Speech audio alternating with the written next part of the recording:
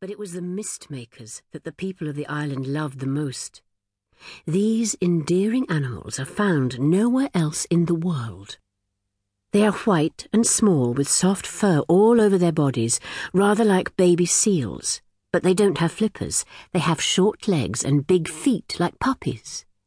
Their black eyes are huge and moist, and they pant a little as they move because they look rather like small pillows, and they don't like going very fast. The mist makers weren't just nice. They were exceedingly important. Because as the years passed and newspapers were washed up on the shore with stories of the world above, the islanders became more and more determined to be left alone. Of course, they knew that some modern inventions were good, like electric blankets to keep people's feet warm in bed or fluoride to stop their teeth from rotting, but there were other things they didn't like at all, like nuclear weapons or battery hens, and they dreaded being discovered by passing ships or aeroplanes. Which is where the mist makers came in.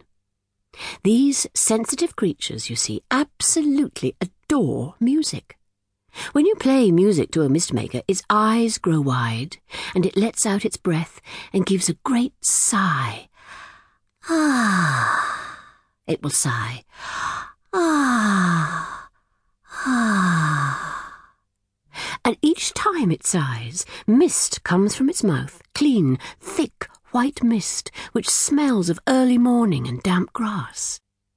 There are hundreds and hundreds of mist makers lolloping along the shore of the island, and that means a lot of mist.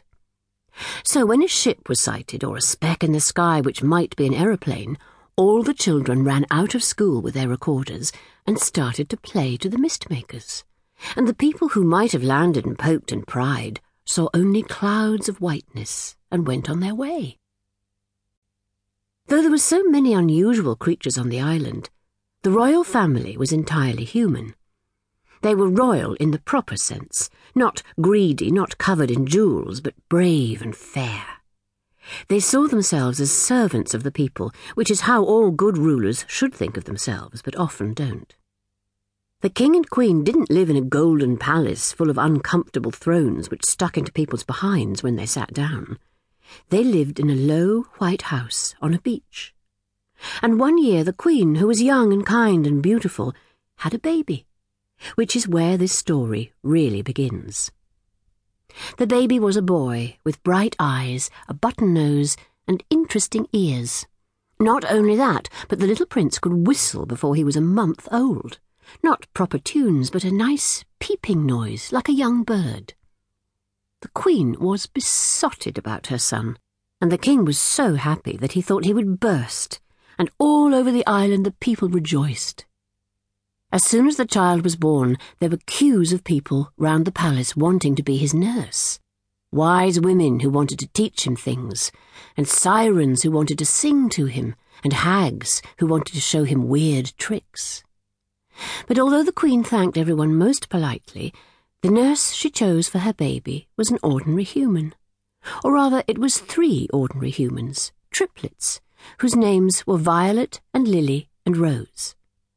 They had come to the island as young girls, and were proper trained nursery nurses who knew how to change nappies and bring up wind and sieve vegetables.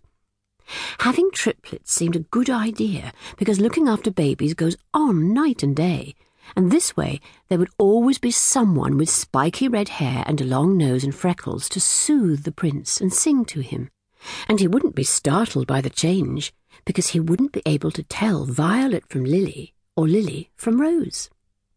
So the 3 nurses came, and they did indeed look after the prince most devotedly, and everything went beautifully for a while.